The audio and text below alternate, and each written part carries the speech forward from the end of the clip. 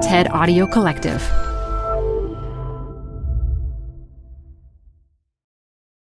Hi, I'm Debbie Millman. Canva is great for designing visual content for work, no matter what industry or department you work in. Now your next presentation with Canva Presentations. Start with a professionally designed template and use it as a springboard for your design. It's a serious time saver. Time to present but can't be there in person? Enter Canva Talking Presentations. Record yourself presenting and add your talking head to your slides so your audience can watch your perfected presentation anywhere, anytime. Start designing today at canva.com. Designed for work. This episode is brought to you by Progressive. Most of you aren't just listening right now. You're driving, cleaning, and even exercising. But what if you could be saving money by switching to Progressive? Drivers who save by switching save nearly $750 on average, and auto customers qualify for an average of 7 discounts. Multitask right now. Quote today at Progressive.com. Progressive Casualty Insurance Company and Affiliates. National average 12-month savings of $744 by new customers surveyed who saved with Progressive between June 2022 and May 2023. Potential savings will vary. Discounts not available in all states and situations. I was so terrified. I was so nauseous. And she called me in and she said, the character's good. The setting's good. You've got the dialogue, but it's not funny. It has to be funny. I want it funny. And I was like, it's a play about nuclear war. And she said, you're funny. Make it funny. This is Design Matters with Debbie Millman. On this episode, Debbie talks with V, formerly known as Eve Ensler, about her abusive father and about how feminism has shaped her career. I just wanted to give women an opportunity to tell someone their story because they needed to tell their story. And a lot of it, unfortunately, was about sexual abuse. A quick warning, there is discussion of sexual assault in this episode. Eve Ensler is no more. After she finished her latest book, The Apology, written from the point of view of her father, who physically and sexually abused her when she was a child, she changed her name. Eve Ensler is now simply V. She joins me from her home in upstate New York to talk about The Apology and about her extraordinary career as an activist and playwright. V is the author of the Vagina Monologues, which first appeared off-Broadway in 1996 and has been performed around the world ever since. Just some of her additional books and plays include The Good Body, I Am an Emotional Creature, The Treatment, Necessary Targets, as well as the remarkable memoir, which was also a one-woman show titled In the Body of the World. V, welcome to Design Matters. Oh, I'm so happy to be here with you, Debbie. I love your show, and I'm so excited to have a conversation. Oh, thank you. I'm so honored that you're here. V, I understand that you have a singing street dog from Tijuana named Pablo. What does he Love sing? That you know that. Well, what does he sing? Well, he sings just about everything, but his favorite song is Happy Birthday, without a doubt. And there is never a moment that anyone sings Happy Birthday that he doesn't join in. He's quite astonishing. And he's an empath. Oh. He's really one of the most special creatures I've ever met. It comes from deep, deep within him. And he fully commits himself to every song with the greatest passion. And it wipes him out afterwards. He gets really tired. Where did you find him? Did you find him in Tijuana or did he come from Tijuana? A really lovely woman who is devoted to rescuing animals was here. And I was really hungering for a dog. I hadn't had one in a few years because of traveling and I just didn't feel like it was fair. But when I moved to the woods, it was time. And she showed me this picture of this dog that she was maybe going to give her sister. And I was like, no, that's my dog. I know that's my dog. And she was so kind because I was performing in the Body of the World at the time. So she and my son, they had the dog trained for me. And then the day after the show closed, they bought Pablo as my present. And oh my God, he is such a special, special, special being. Dogs really do have the ability to transform how a person loves. I had 2 dogs for quite a long time, and I credit them with opening my heart. I really think it's true. I mean, there's a generosity, there's a devotion. I'm actually kind of working on this piece that it's now in his voice. It's going to be his book. Interesting. Yeah. And he has friends from all over the world, but in one of his friends' adventures, he talks about devotion and how people don't understand devotion. And they always misinterpret it. Like they say, you're acting like a dog in this kind of condemning and undermining kind of way, when in fact, devotion is a high level of intimacy and emotional achievement. And I think he teaches me so much about devotion and what devotion to anyone or anything really means. It's so beautiful. I can't wait to read it. Ordinarily, I start my interviews with my guests' origin story and journey along into their education and career, obstacles and triumphs. And there is, for the most part, a narrative arc that I follow and usually end the interviews with my guests' most recent work. But in order to really do your life story justice in the best way I can in an hour or so, I decided to start with your most recent book and then go back to the beginning and then move ahead into your future. And last year, you published a memoir titled The Apology, where you imagined what your now deceased father would say to you if he were able to apologize for the sexual and physical abuse he inflicted on you as you were growing up. And you begin the memoir with a simple dedication for every woman still waiting for an apology. Why that dedication? Well, I think after working now for over 20 some odd years to end violence against all women and girls, and touring the world, literally I've been to probably close to 80 countries, sitting with women in, refugee camps and town hall meetings and in places where women have suffered the greatest violence, and listening to story after story after story. What just hits me and has hit me over and over is how few, if any, women I've ever met who have ever received an apology from their perpetrator. And the impact of that, the long-term impact of never, ever hearing the person who devastated your life take responsibility for it, make amends for it, own it, step into it.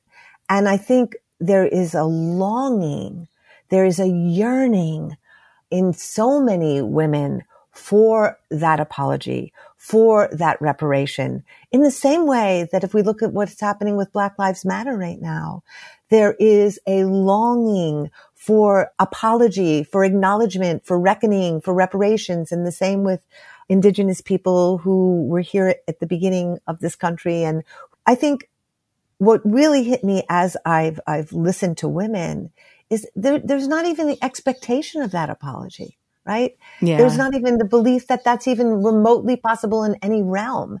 And that feels outrageous to me, Yeah, I read that you've been disappointed by the self-pitying public apologies over the last 2 years by men accused of abusing women, and stated that you haven't seen a single man reckon with what he's done. Do you think it's too much to ask that abusers could use your book as a blueprint for an apology done right? Well, there was this wonderful journalist named Decca Aikenhead who did a wonderful piece on the book when it first came out in London. And she said she suggests that every survivor send this anonymously to their perpetrator, which I thought was a genius idea. It's been really an interesting journey with this book. And it's really been surprising because what's been surprising is how many men have responded to it. How many letters I've gotten from men, how many male journalists or male reviewers seem to understand it, and how many men, it seems to me, are looking for a way to come to terms with what they've done, with bad behavior, with a history that is plaguing them on but don't have the means, don't have a method. And I'm more optimistic since writing the book that there could actually be a time where we begin to move into a time of reckoning.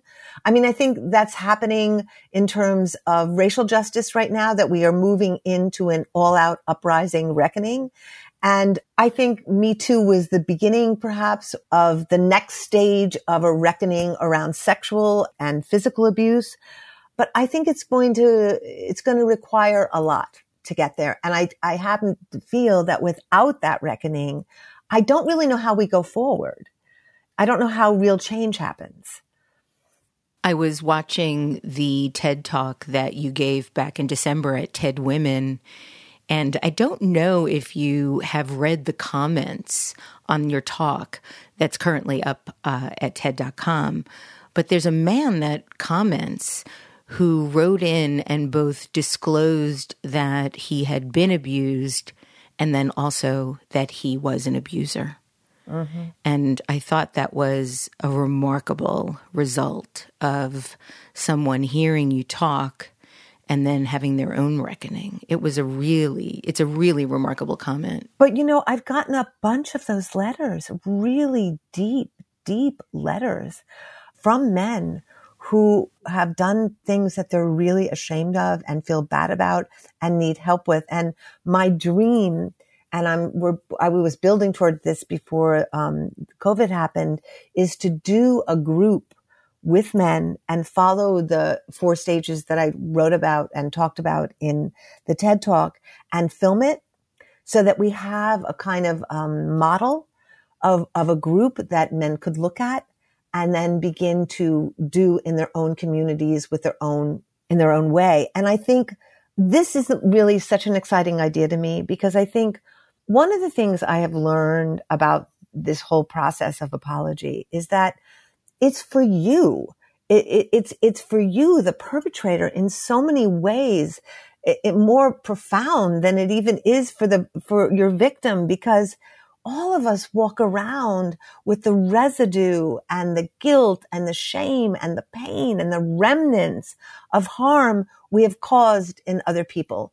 There's shards of it. It's in our makeup. It's in our being, and it impacts our daily interactions with people. And I think if we could create processes and groups and ways that men could begin to do these reckonings without being totally shamed, without being totally judged, without being, gotcha'd, but a really deep, profound reckoning process that went on for some time, I think it is the way forward. There's a sort of reparative type of justice that occurs when something like that can happen. And I think at this point in time that the only justice that really is going to move us forward is reparative justice, right? I think everybody is born into racist patriarchy, right? Everyone is born into this programming, into this DNA. And as a result of that, we are all either consciously or unconsciously, accidentally, or because we've done something, that we meant to do, we're all part of that story. And I think we've got to start dismantling it and unraveling it. And I think the way we do that is to begin to go deeply into ourselves and look at the roots of it. When did it begin in us? What made us the kind of man who was capable, like my father, of raping me, of beating me, of abusing me, of destroying me, and then really looking at what did he do? What are the actual detailed accountings of what he did? Because so many men who even have pretended to take responsibility. Well, I'm sorry if I hurt you, or I'm sorry if I abused you. That doesn't mean anything. Right. It's really looking at the details of what you've done, the actualities of what you've done, and then looking at what are the impacts of that. Feeling what your victim felt, going inside and feeling and sitting with the suffering you've caused, and then making amends. And I think that process is deep and it takes time, but it's also so cleansing and so liberating and allows one to begin a whole other kind of life. I want to talk a little bit about your upbringing. You were born in New York City, but were raised in the northern suburb of Scarsdale, New York. You describe how your father looked like Cary Grant, your mother looked like Doris Day, and you've said you were a dead ringer for Anne Frank. And in the apology, you write that your parents didn't think of you and your siblings as anything more than props for their evolving lifestyle. Can you elaborate a little bit? I've never really been able to watch Mad Men because it gave me such anxiety. Me too. Really? Me too. Yes. I just couldn't do it. I watched one episode. I couldn't handle Me it. too. I just couldn't do it. I just wanted to throw up.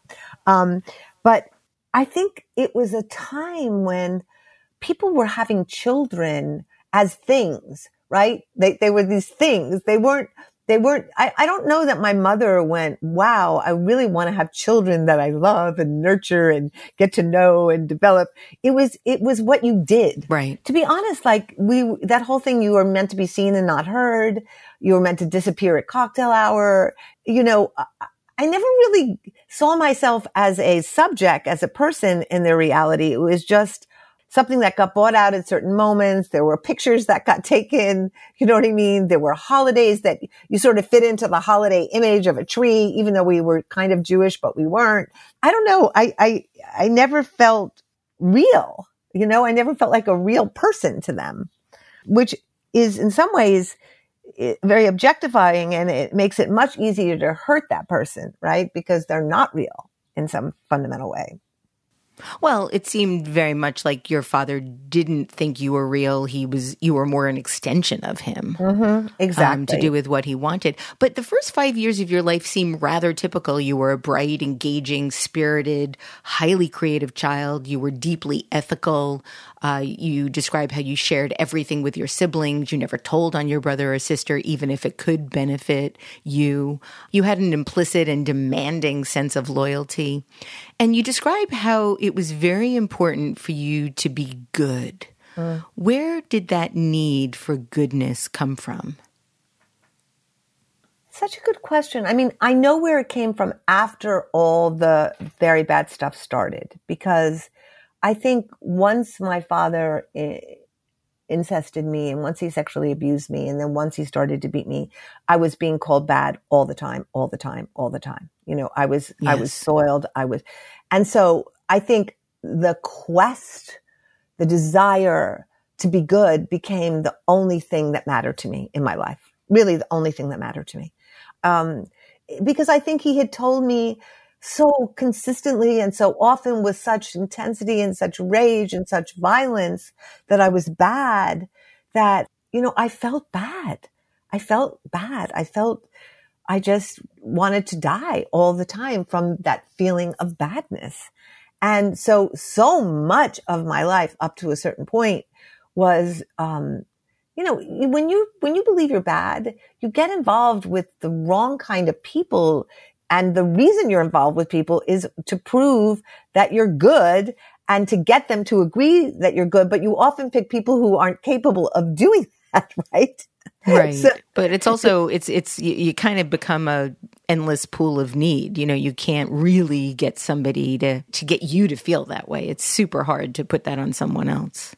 It's impossible, and it's not their job, right? Yeah. And it's your job to decide you're good, and it's your job to determine your worth and your value. And yet it takes so long to figure that out. Oh my God.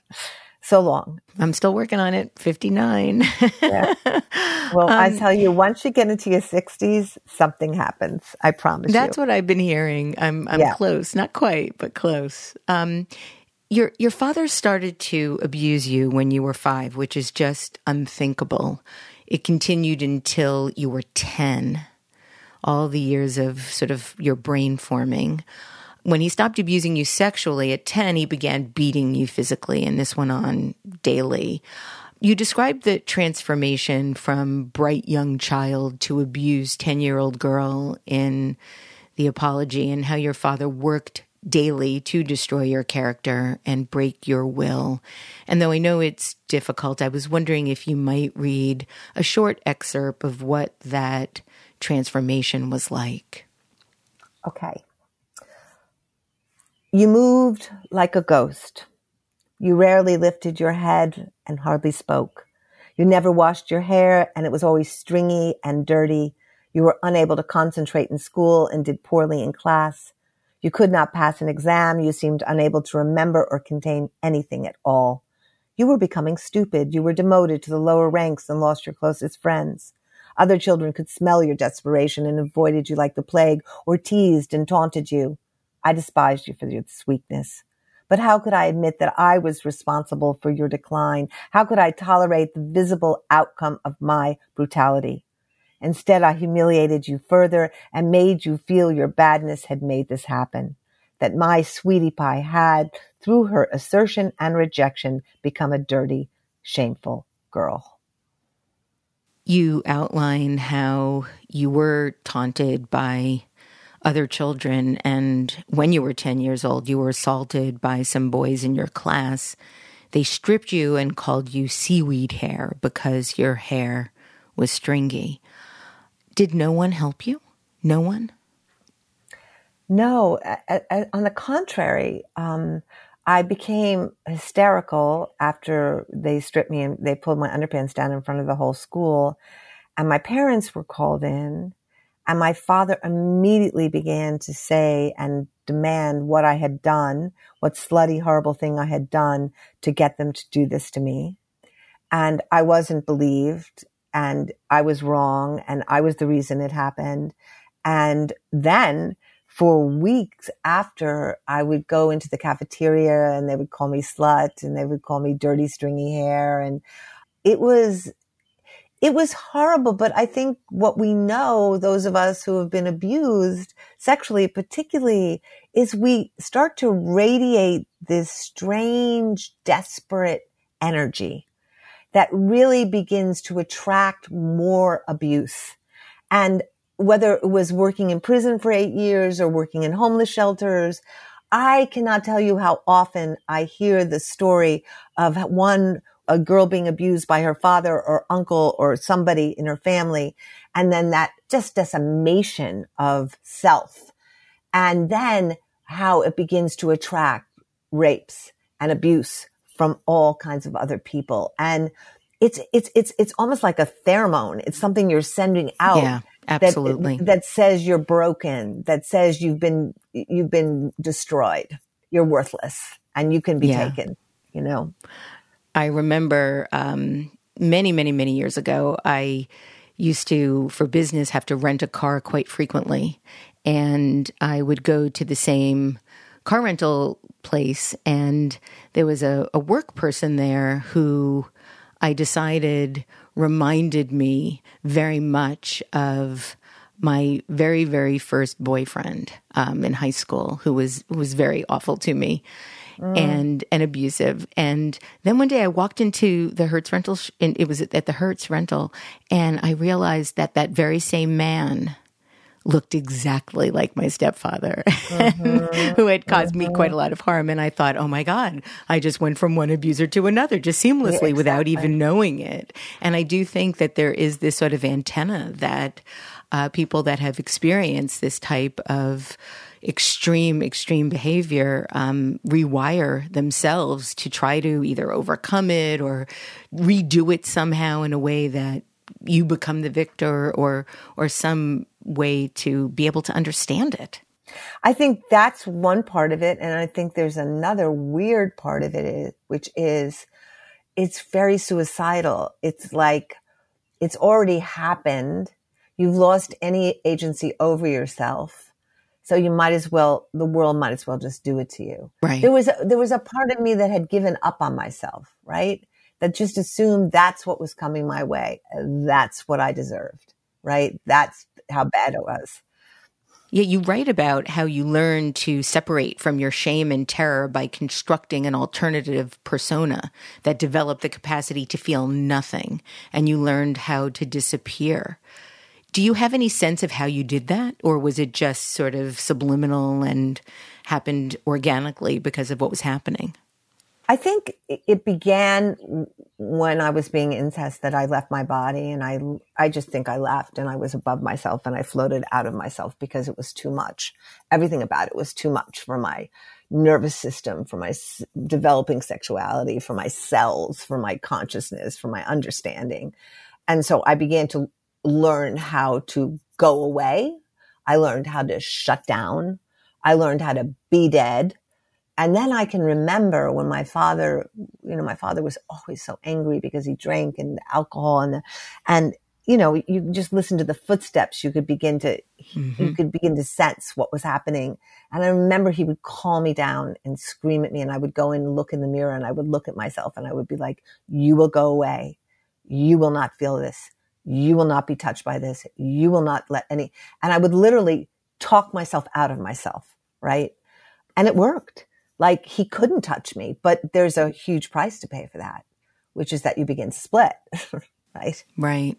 You've written about how you turned off your valves of empathy because to feel anyone else's pain would have meant to feel your own, and you couldn't do that. But as I was reading both In the Body of the World and The Apology, I was struck by even your moments of generosity, even in that. One of the experiences I related to in your writing was when you tried to organize all the unpopular girls in your high school to form their own group and to, quote, take back the power.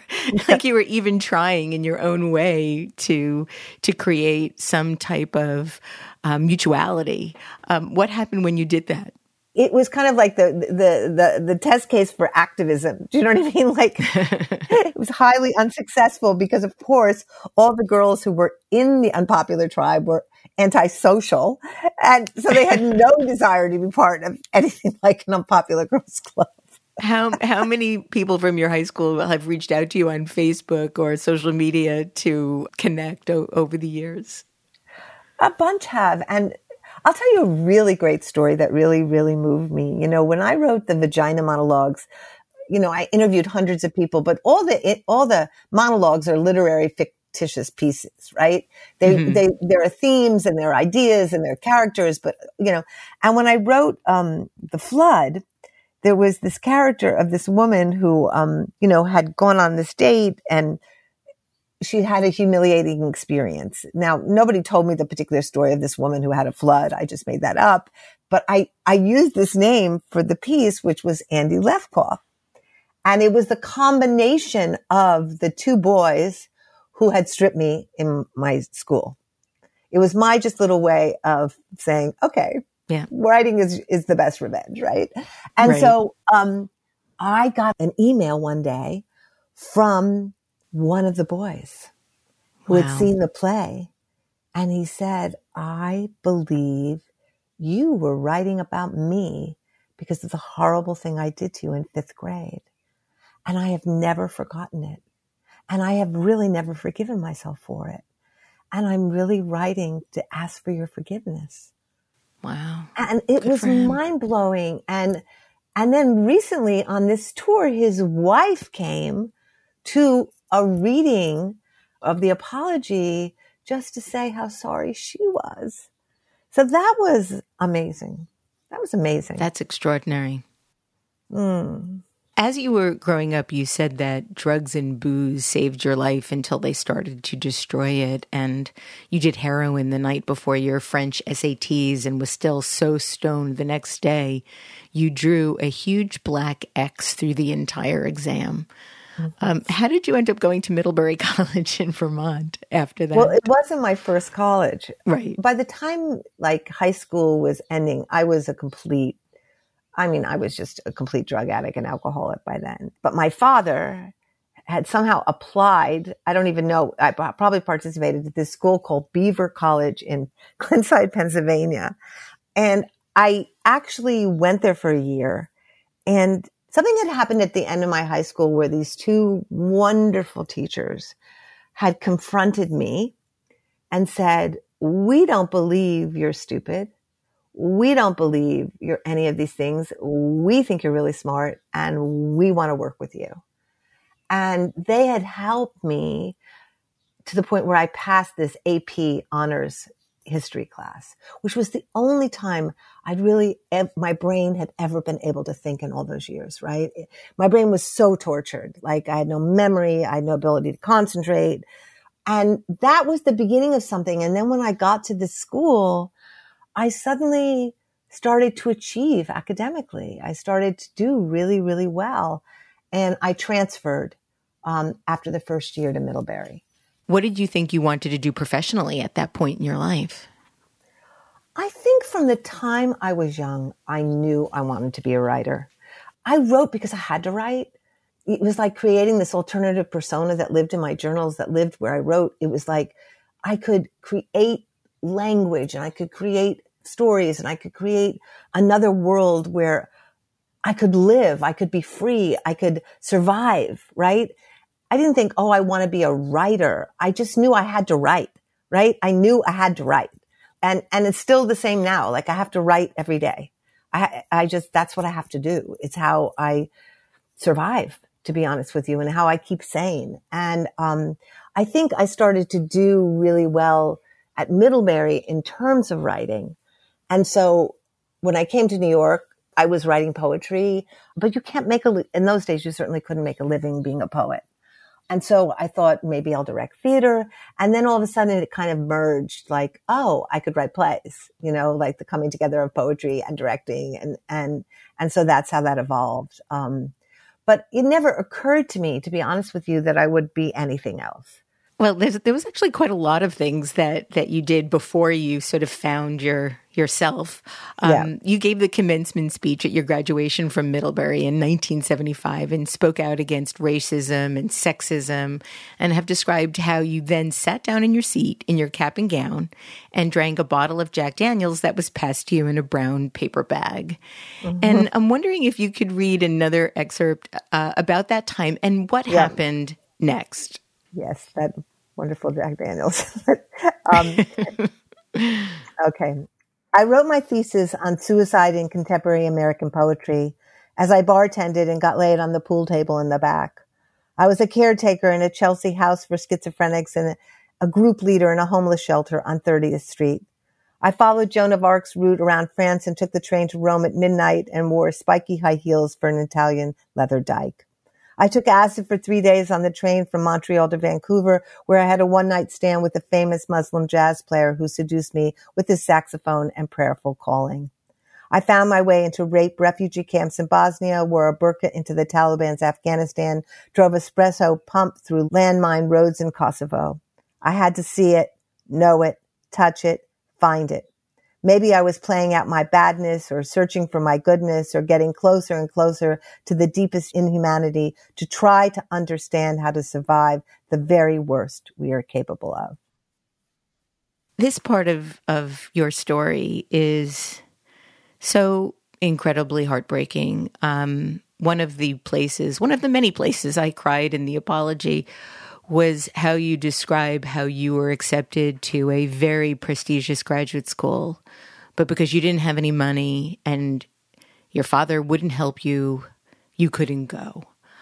Where were you accepted? You don't ever reveal that, and I'm just wondering if you would mind saying.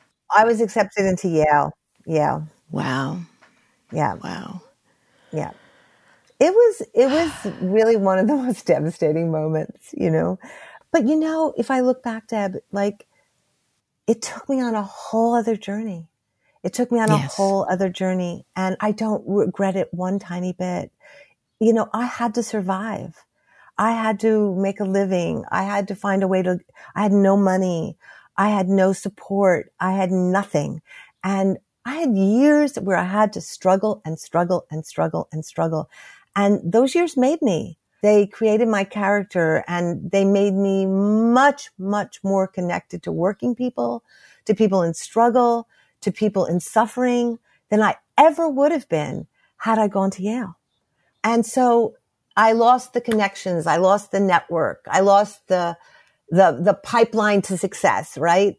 But in a way, it opened my soul. It took me on a journey to the most amazing places in the world. I never would have written the Vagina Monologues had I gone to Yale. Never. Really? Really? Nope. You don't think so? I don't think so. I think I would have been carved into a much more traditional path. Do you know what I mean? And I would have learned what the limitations were and how to be careful of them. But because there was no one supporting me, and there were people actually that came along who supported me. I just invented my life because I had to, right? And there's something about that it's very, very hard, but I highly recommend it because you end up as yourself. Well, 3 years later, you married Richard McDermott, a 34-year-old bartender who convinced you to enter rehab. And you said that putting down the bottle and the drugs was the hardest thing you ever did. And at 23, you were sober, totally broke, and with nothing with which to self-medicate. You lived in a fourth floor walk up on Christopher Street. I lived on a fourth floor walk up on 16th Street, by the way.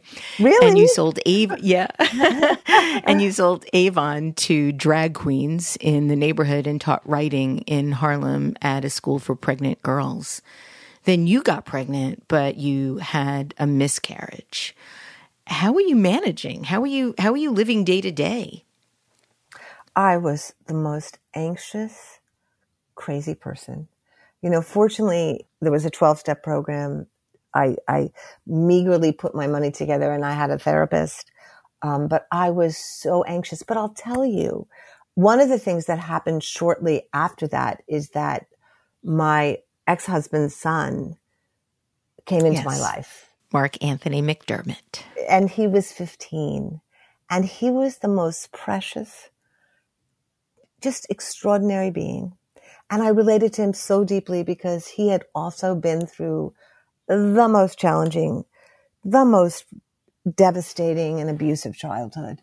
And he had witnessed his own mother be murdered in front of him when he was 5 and carried out, and then not told for a year that she was dead. So he had not lived with his father. And when I met him, I just knew that he had to be part of my life, and that if I was going to move in with his father, like he was part of that deal. Right. And I have no idea why I knew that at 23, why I insisted like he had to be with us. But it was, if I could love him, I might figure out how to save myself by loving him. Do you know? And in many ways, that's what happened. I had to grow up for him. I had to be not crazy for him. I had to be not anxious for him. I had to take care of him. And, I just loved him so much. He was so dear and so talented. And, I said 2 things to him. You have to go to therapy and you have to go to acting school. And he was like, what is that? And, he went to both and he became a really, really extraordinary person. And look, his struggle's been a deep, deep, deep, deep struggle. Nobody who witnesses a mother be murdered, that's a big one in the psyche. Yeah. That's powerful stuff. Hi, I'm Debbie Millman. Canva is great for designing visual content for work, no matter what industry or department you work in. Now your next presentation with Canva Presentations. Start with a professionally designed template and use it as a springboard for your design. It's a serious time saver. Time to present but can't be there in person? Enter Canva Talking Presentations. Record yourself presenting and add your talking head to your slides so your audience can watch your perfected presentation anywhere, anytime. Start designing today at canva.com. Designed for work. You're growing a business and you can't afford to slow down. If anything, you could probably use a few more hours in the day. That's why the most successful growing businesses are working together in Slack. Slack is where work happens, with all your people, data, and information in one AI-powered place. Start a call instantly in huddles and ditch cumbersome calendar invites. Or build an automation with Workflow Builder to take routine tasks off your plate, no coding required. Grow your business in Slack. Visit slack.com to get started.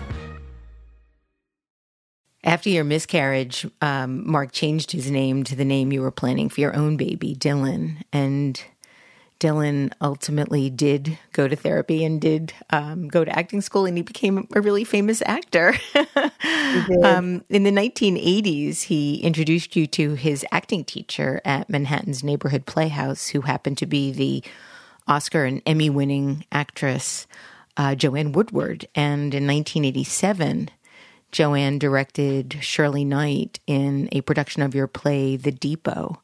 What was that like for you? God, it was amazing.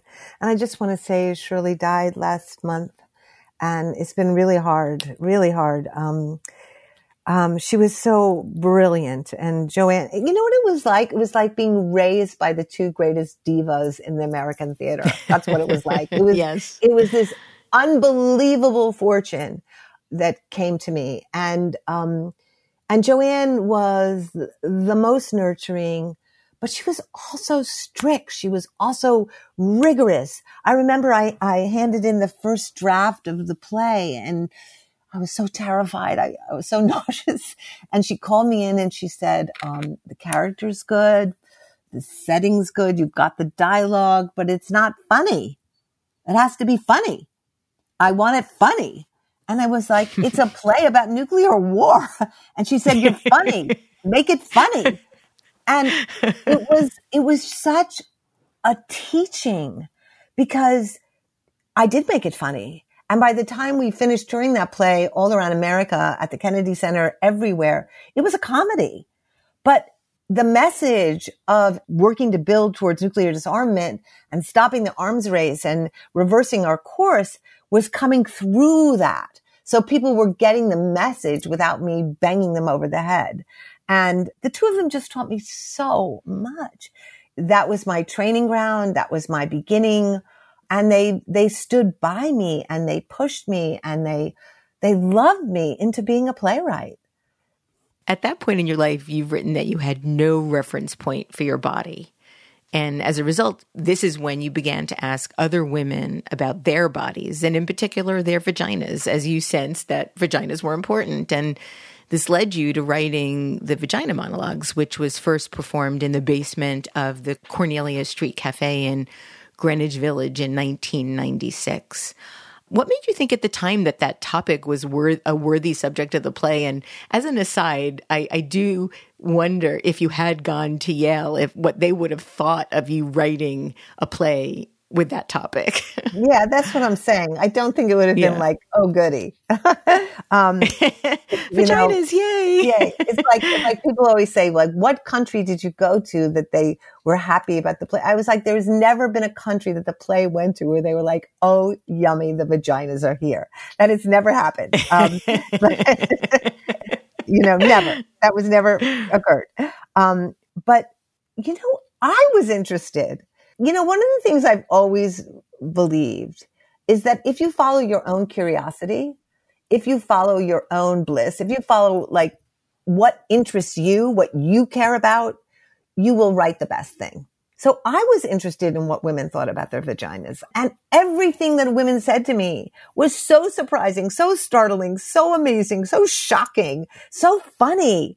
I remember the first woman I ever talked to, I said, well, do you ever talk about it? And she said, well, my mother used to tell me, don't wear underpants underneath your pajamas. You need to air out your pussycat. And I thought, oh my God. Oh my God.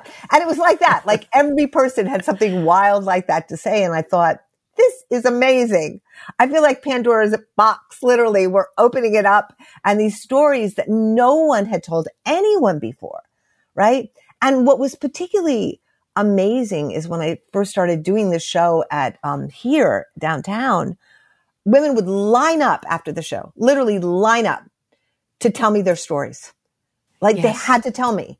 And it got to the point that like literally I was inviting women over to my apartment, and I felt like Dr. Ruth, like women, hours of the day, women were, and part of it was I just wanted to give women an opportunity to tell someone their story because they needed to tell their story. And a lot of it, unfortunately, was about sexual abuse. Yes. A lot of it.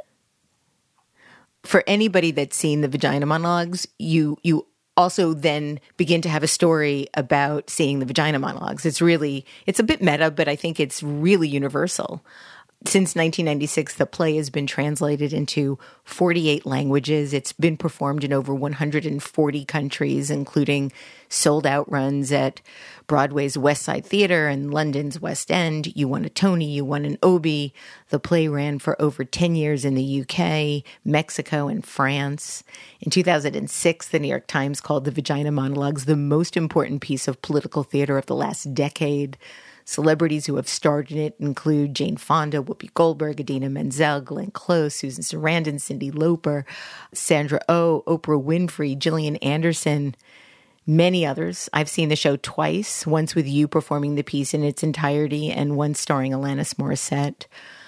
What was it like at that time for you to become suddenly so successful? It was shocking. It was just shocking. I mean, first of all, if you had said, what would be the piece that will bring you success? It would never have been, in my wildest imaginations, the Vagina Monologues.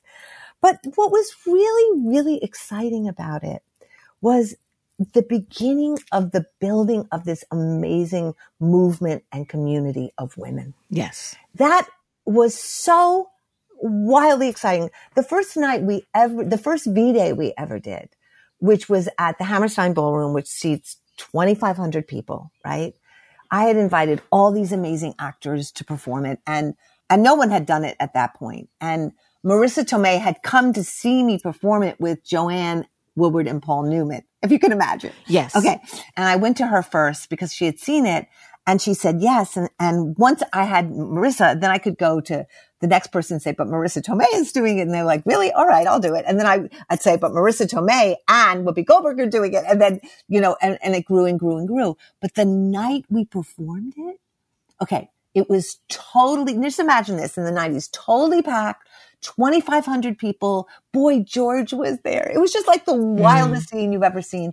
None of those women had ever said vagina publicly, had ever done anything like that. So everyone was like vomiting and just completely freaked out backstage. And every time one woman would go out and do her monologue, everyone would be watching on this monitor. They'd all hold hands. They'd all scream and yell. And it was the most beautiful sisterhood of support, of love. And I'll never forget Glenn, who I love so much. I had asked her to do the reclaiming cunt piece because it was really about taking that word back. And of course she was like, what? Are you crazy? My mother will never talk to me. And she hung up the phone and she called me back 2 weeks later and she said, I really get it. I said, I just want you to go out there with little glasses being all waspy. And by the end of it, I just want you to, and she did. And when she ripped open that word. And by the end, the entire 2,500 people were screaming, "Cut!" And it was like the roof of that theater blew off that night. It blew off. And to me, it was the beginning of the movement to end violence against women and girls. Now, there had been many women, of course, working on it before me. And we're always in a line and a chain of sister after sister supporting sister, right? Our movement goes back to African American women who were fighting slavery, right? It goes back to that's when that movement began. And then there's each stage of our movement. And now we've moved into Me Too. But to be in that movement for that chunk of years, doing the play, spreading the play, getting women to share their stories, talk about their stories, break the silence. It was glorious.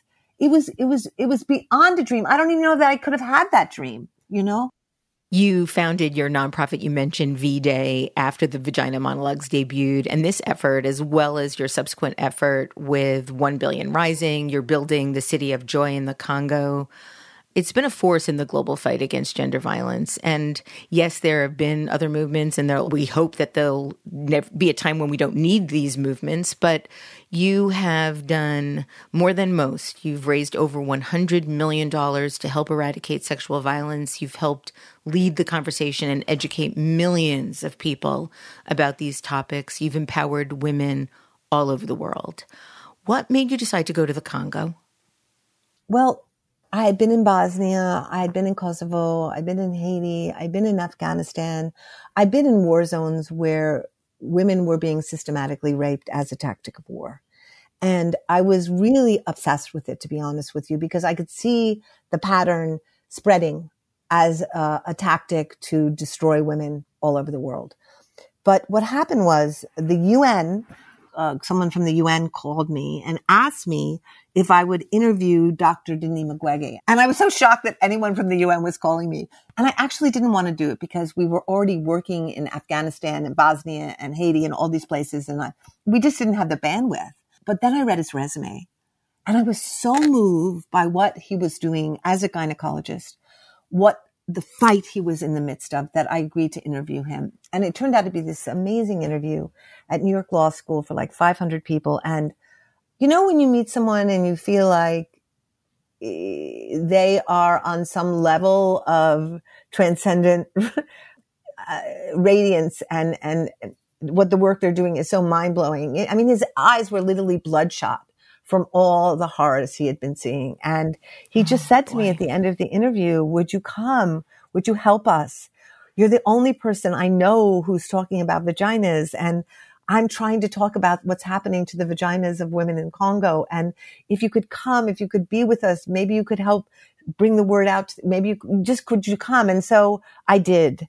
And I have to say that trip to the Congo, the trip to Pansy Hospital, what I saw there was it was just the most devastating, shocking, intersectional reality of racism, colonialism, capitalism, sexism merging in this horrifying cauldron, and all of it was being enacted on the bodies of women.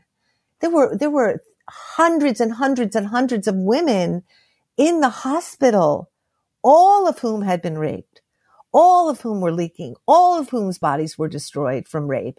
And he was there by himself trying to figure out what to do. And I don't know, I can honestly say I think my brain was shattered. Like there was a shattering. It was the beginning of another whole, I would say, stage of my life. I mean, Dr. Mukwege has gone on to win the Nobel Peace Prize, and Christine Schuler-Descriver, who is the most extraordinary activist leader woman who I met when I went there. The three of us became very, very close and decided that we would, create this place called the City of Joy. And it's been one of the most beautiful, beautiful experiences of my life. And it's truly turning pain to power. It's a place of radiance. You've said that inside the stories of the unspeakable violence, inside the women of the Congo, was a determination and a life force you had never witnessed. For our listeners that might not be aware, can you talk a little bit about City of Joy and what it is and how it came to be? Well, the City of Joy is in Bukavu, which is eastern Congo, where most of the conflict has been. We opened it 10 years ago. Christine and I spent weeks and weeks going everywhere, asking the women what they wanted. What they wanted was a place where they could heal, where they could transform, where they could learn, where they could become leaders. And so it became our desire to build a place called City of Joy, where the women could literally turn their pain to power. And it hosts 90 women for 6 months at a time. Everything is paid for, their food, their comfort, their healing. They go through an incredible program of therapy through art, through theater, through dance, through music, and through basic therapy. But it's all group therapy because all healing is done in community. They learn their rights. They learn permaculture. They learn self-defense. And they go from being victims to survivors to leaders over the course of those 6 months. We were able to get this amazing land.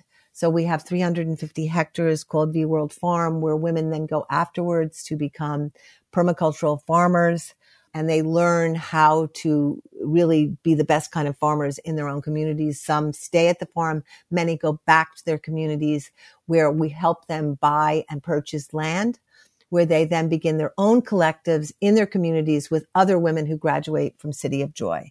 And they then begin to create these farming communities, and they become leaders in their community where they bring the skills and the teachings that they've learned at City of Joy, and where they vet other women who they send to City of Joy. So it's this very, very eco-friendly system of people who graduate, bringing other people in, who bring other people in, and it's sisterhood passing on to sisterhood. And, we've now graduated, I think, 1,400 women, and it's unbelievable. The women are just doing so well. They've become leaders. They run collectives. They've become nurses, they become doctors, they become, and what I'm most proud of is City of Joy is owned by the Congolese. It's run by the Congolese. There are no outsiders who work there. They have professionalized an entire staff. It's theirs. It's completely theirs. And, our work on this side of the water is to find the money to keep them going. But, it's been, one of the most beautiful, beautiful, beautiful projects. And I think now, after these years, we're ready to start to see whether we can start developing more City of Joys in other parts of the world. V, talk about a purpose in life. What have the women of the Congo and the work that you've done there taught you? Wow. Well, first of all, they saved my life. Okay. Because when we were opening the City of Joy, right around the time we were supposed to open it, I got diagnosed with stage 3/4 uterine cancer. And I came very close to dying. And yes. I had 7 organs removed and my body rearranged. And I went through 9 months of utter upheaval, chemo and infections. And I had made a promise that we would open City of Joy.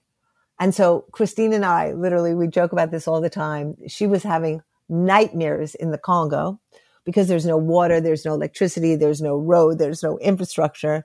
I was dying, but we would get on the phone and I would say, everything's great. The money's coming along. And she would get on the phone and she would say, everything's great. We would just lie to each other. And literally our lies kept us going. But what have they taught me? There's a woman at City of Joy that I want to talk about because she is my bodhisattva. She teaches me everything I need to know about life. And she has blessed me with being able to tell her story. She wants me to tell her story. Her name is Jane. She changed her name too. And she had suffered unbelievable pain in the Congo. She had been taken. She had been raped very, very badly multiple times. She went to Pansy Hospital. She was there for years where they did many, many surgeries. She went back and then she was raped. And the second time she was raped, they tied her to a tree for a month. And basically she had a baby in that time and the baby died inside her. Her body was destroyed. Her story's in the film City of Joy. And by the time she was brought to City of Joy Hospital, her body was in a basket. It was completely poisoned. It was destroyed. And Dr. McGuege always says there's just no reason she lived except that her spirit is on such a high level of consciousness. And she was one of the people who guided us in saying that they wanted a City of Joy. And she was in the first class of City of Joy and has become one of the greatest leaders at City of Joy. And her spirit and her brilliance and her vision and her intensity and her force of love that pours out of that woman is one of the most awe-inspiring things I've ever seen in my life. And what she's taught me is that there is a grace that can come. There is a vitality that can come from our suffering when we turn it towards love, when we turn it towards nurturing, when we turn it towards lifting up our sisters. And, if you walk through City of Joy at any time of day, you will hear the most beautiful drumming, the most beautiful singing, the most beautiful dancing. And there's a spirit there that it just feels holy. It feels from some other dimension. And it's healing. It's healing. Whatever that energy is, it's the force of women who have turned their suffering into medicine. And they've taught me that it's possible. It helps make one's life make sense. Yeah. In 2004, you published The Good Body, which you've described as an account of your own tortured relationship with your body.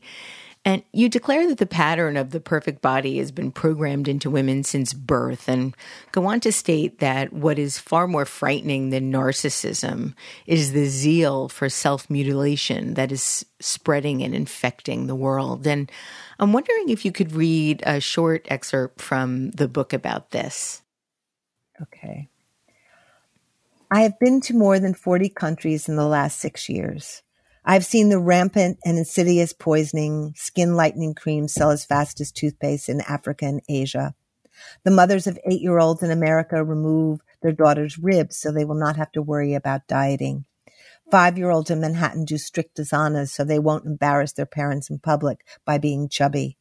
Girls vomit and starve themselves in China and Fiji and everywhere. Korean women remove Asia from their eyelids. The list goes on and on. It's really quite extraordinary what's happening on a global basis. I was in China last year and saw that women were not only trying to remove Asia from their eyelids, but they're now also trying to change their noses and build bridges on their nose to have a more westernized nose, and as well change their lips with all sorts of fillers. And it's rather rampant and terrifying. You wrote and performed this in 2004. And as I was going through your work, I realized that in 2010, you published the book, I Am an Emotional Creature, The Secret Life of Girls Around the World, which is a collection of original monologues about and for girls, inspiring them to take agency over their minds, their bodies, their hearts, their curiosities. It was a New York Times bestseller. And after The Good Body, I feel that it paints a much more optimistic future about the emotional strength of what today's young women could be. And it's the last excerpt I'm going to ask you to read, if you wouldn't mind. And it's something that really made me hopeful. And I haven't been feeling very hopeful lately. And so I wanted to share it with my listeners. It is an excerpt from I Am an Emotional Creature, The Secret Life of Girls Around the World. Dear emotional creature, you know who you are. I wrote this book because I believe in you. I believe in your authenticity, your uniqueness, your intensity, your wildness. I love the way you dye your hair purple, or hike up your short skirt, or blare your music while you lip sync every single memorized lyric. I love your restlessness and your hunger. You are one of our greatest natural resources. You possess a necessary agency and energy that, if unleashed, could transform, inspire, and heal the world. I know we make you feel stupid, as if being a teenager meant you were temporarily deranged. We've come accustomed to muting you, judging you, discounting you, asking you, sometimes even forcing you to betray what you see and know and feel. You scare us. You remind us of what we've been forced to shut down or abandon in ourselves in order to fit in. You ask us by your being to question, to wake up, to reperceive. Sometimes I think we tell you we are protecting you when really we are protecting ourselves from our own feelings of self-betrayal and loss. Everyone seems to have a certain way they want you to be: your mother, father, teachers, religious leaders, politicians, boyfriends, fashion gurus, celebrities, girlfriends. In researching this book, I came upon a very disturbing statistic. 74% of you say you are under pressure to please everyone. I've done a lot of thinking about what it means to please, to embody the will of somebody other than yourself. To please the fashion setters, we starve ourselves. To please boys, we push ourselves when we aren't ready. To please the popular girls, we end up acting mean to our best friends. To please our parents, we become insane overachievers. If you are trying to please, how do you take responsibility for your own needs? How do you even know what your own needs are? What do you have to cut off in yourself in order to please others? I think the act of pleasing makes everything murky. We lose track of ourselves. We stop uttering declaratory sentences. We stop directing our lives. We wait to be rescued. We forget what we know. We make everything okay rather than real. They teach you how to make yourselves less so everyone feels more comfortable. They teach you not to stand out. They get you to behave. I am older now. I finally know the difference between pleasing and loving, obeying and respecting. It has taken me so many years to be okay with being different, with being this alive, this intense. I just don't want you to have to wait that long. Thank you so much, V. Thank you so much. I love that piece of that book so much. 2010 was a very intense year for you. This is when this book came out. This was the year you were working on the construction of City of Joy in the Congo. You were scheduled to open in May of 2010, but on March 17th, 2010, you discovered you had a huge tumor in your uterus. Given that you had been talking about vaginas for your entire career, and the actress Kathy Najimy declared that you had the world's biggest brass ovaries, this particular disease feels really unfair and not to in any way make light of it, but kind of ironic. You were diagnosed with stage 3/4 uterine cancer and went through 9 months of brutal surgeries, illness, chemotherapy. You've said that in this time you touched death and it was the most powerful transformation of your life. And I'm wondering if you can talk about how so.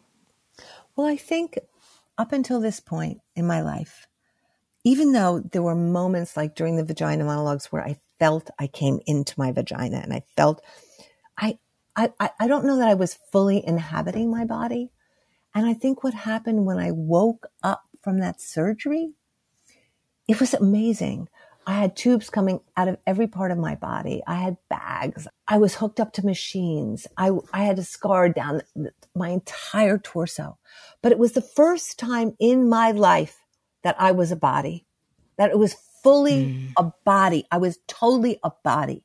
And that really began this 9-month journey with that disease of every day dropping more into myself. And to be honest with you, when you sit in a room and a doctor looks over at you and tells you basically that you have stage /3/4 cancer, you kind of die in that moment, right? There is a death that happens in your body. I feel that even though I went through that whole process, you don't know if you're going to live. You don't know what's going to happen. You know what the odds are, and they're not good. And I think you touch into death in a way where you stop being afraid of it. You're there. And then what begins to happen is you realize how much you want to be alive and how beautiful life is and how you want to actually live in your body and live fully in your life force, which has been muted, cut out, drained, destroyed by patriarchy, by violence, by all the things that have gone on in your lifetime to try to undermine and destroy you. And I actually feel that cancer was the spiritual alchemy that turned my life where it was meant to go. And I don't know that I could have done it without it, because it had to level me in my body so that I finally just became body, if that makes sense, where I was no more than body. Yeah. Sometimes I think I'm just a head. Yes. No, exactly. I totally get it. I had a therapist who used to say to me, you've been coming here for 4 years. And I never realized you had a body. Right. And, because everything's in your head. And it was like, I wasn't in my head. Everything was about my body, whether it was, an infection where I lost 30 pounds, whether it was chemo where I had to deal with the heat, whether it was just body. And it was a transcendental experience. It was a shamanic experience. Chemo was an experience where I started to merge and become part of trees and part of the world in a way where I had never, ever been a part of.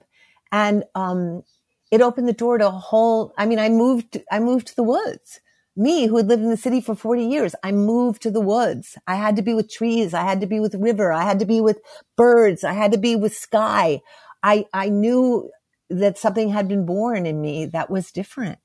I was a girl, I was a city girl who wore black and, and made jokes. You sound like you're describing me. Now, it took a while for you to really evolve to this place. You published a remarkable memoir about the experience, which is titled In the Body of the World. You published it in 2013. And you said in the initial response to your illness that there was something not only passive, but somewhat downright suicidal about your early response to your cancer, a kind of resignation, as if you were an estranged voyeur, noting your body from a great distance. How did that change to being fully in your body occur? How did that happen?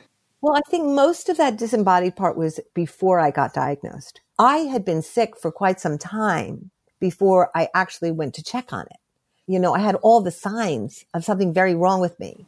As a matter of fact, I had I mean, I'll tell you this very funny thing. Like, it was not so funny looking in retrospect, but like I had been through menopause and I hadn't bled for years. And the night that Obama got nominated, I bled. And the night he got elected, I bled. So I thought it was just some amazing connection to the transformation of what was going on in America. But in fact, those were all the signs of uterine cancer. But I didn't treat it. I knew something was wrong in my gut, that I was swollen. I didn't treat it. I just looked at it from the distance because I had that kind of detachment from my body, right? I had this passive resignation about my body. I didn't fight for my body. And it wasn't until I got sick that changed, that I came into this body. And now I can tell you when something's wrong. I know instantly because I live in this body. I can feel, oh, something, I shouldn't have eaten that, or that doesn't work for me, or I'm too tired, or I never knew when I was tired. I was always driving myself. I was always pushing myself. I was always achieving, proving I wasn't bad, proving I was good, proving I was proving. And it's a surefire way to destroy your body. So to land in your body, you go much slower, right? You have to pay attention.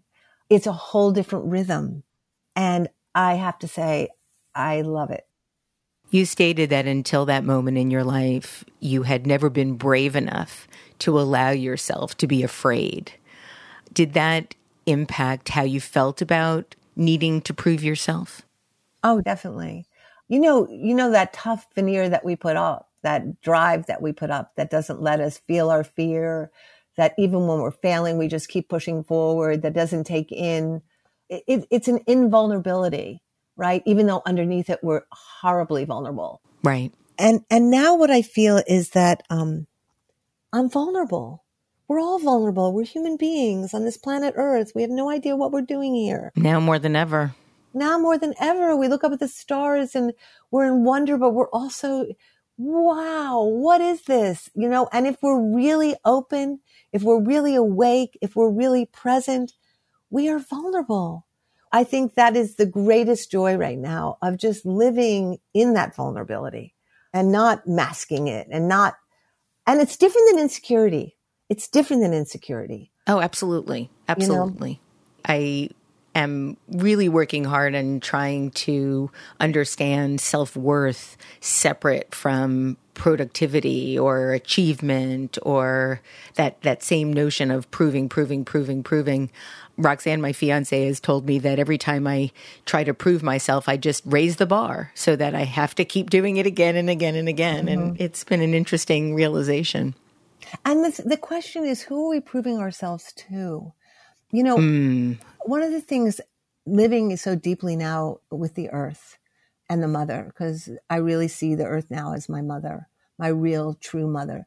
I'm just overwhelmed by her generosity, right? Just her overflowing generosity.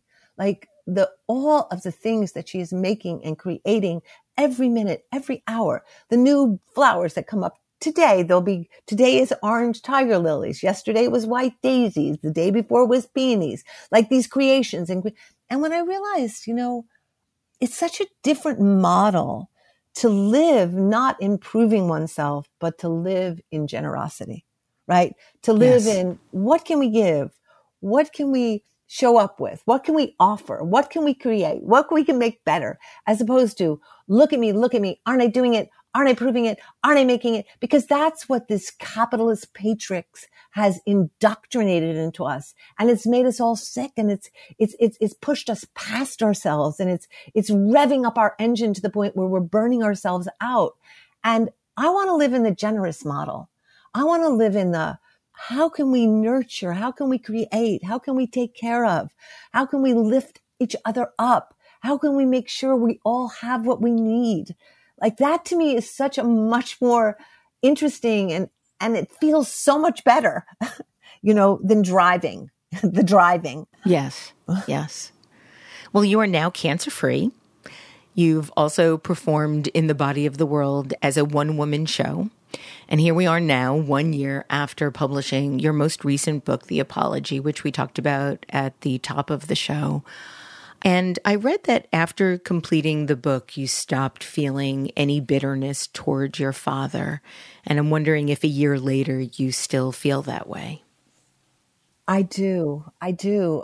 I think the book was a true exorcism of sorts. And at the end of the book, there's a line where my father and I say together, "Old man, be gone." And at that moment, it was like the end of Peter Pan when Tinkerbell just goes shoo, into the ethers. And my father, same thing. He went and he has not been back. And I feel I have no rancor. I have no bitterness. I got clean. I got clean with him. But what was really clear to me is that I also didn't want his name, and I didn't want a name that he would give me or that he gave me. I wanted my name. I wanted the rest of my life to be in my energy, to be with my own trajectory and not clouded or undermined by his story. And it's really funny. I make a joke like I'm down to a letter and soon I'll be nothing. But it's kind of how I feel. I feel so much of what I learned during the cancer time, and what I'm learning is how do we keep moving towards that radiant nothing, right? That radiant thing where we are just molecules that pass through us, and where we're of service, where we're of love, but we don't get ourselves caught in the middle there, and, it just feels great to be V. It's traveling light, I feel I don't need a suitcase. What made you decide to choose the letter V as opposed to E or any other? I just love V's. I love everything about them. I love the shape of them, first of all, because I feel like they're conduits, right? They're openings and they're invitations, right? I feel obviously vaginas, yonis, vulnerable, voluptuous, vulva, virtuous. I just love words that begin with V's, but I also feel that there is something so deeply, archaically feminine about these, that they are about compassion, they are about connection, they are about openings, they're about the strength of vulnerability, right? The strength of vulnerability, the power of vulnerability. And I think it's an aspiration, right? V is an aspiration. It's who I want to be. And I like the idea that my name is calling me to be better. The last thing I want to ask you about is love, which also has a V in it.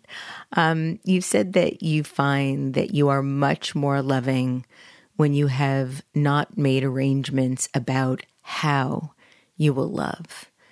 And I'm wondering if we could talk a little bit more about that.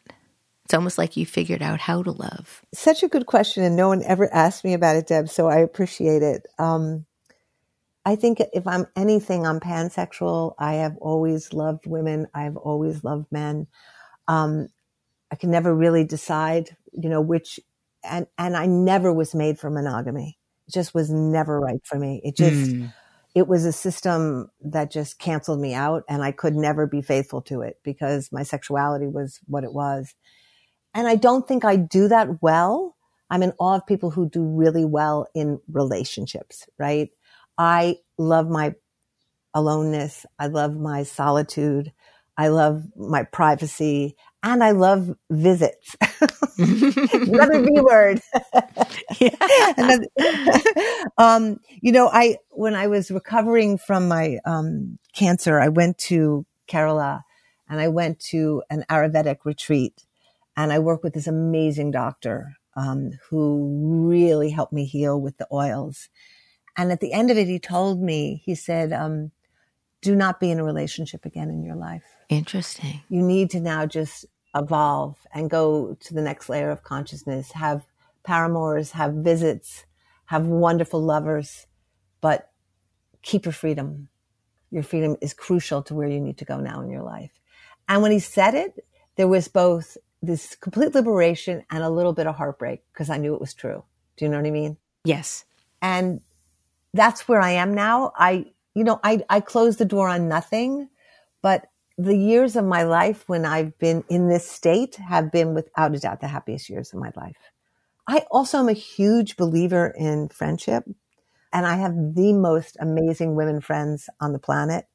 And those women friends for me are the great loves of my life.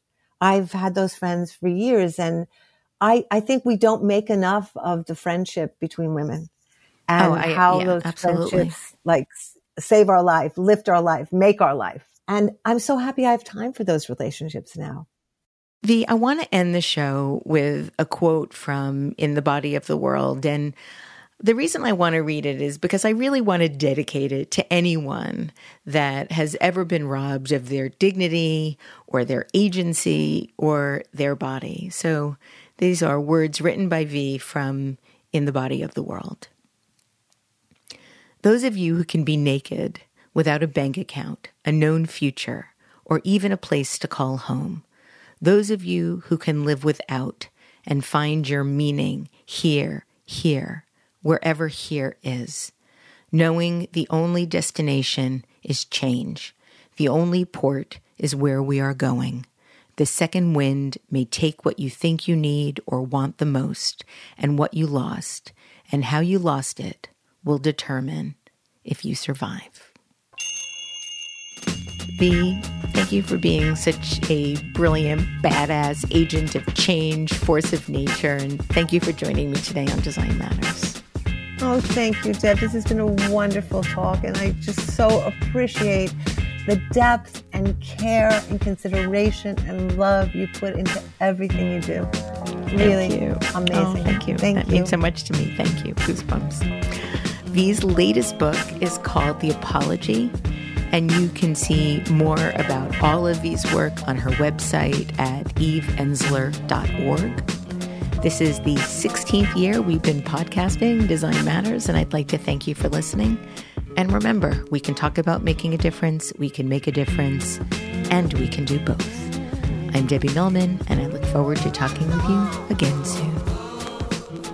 Design Matters is produced by Curtis Fox Productions. The show is recorded in non-pandemic times at the School of Visual Arts Masters in Branding program in New York City, the first and longest-running branding program in the world. The editor-in-chief of Design Matters Media is Zachary Pettit, and the art director is Emily Weiland.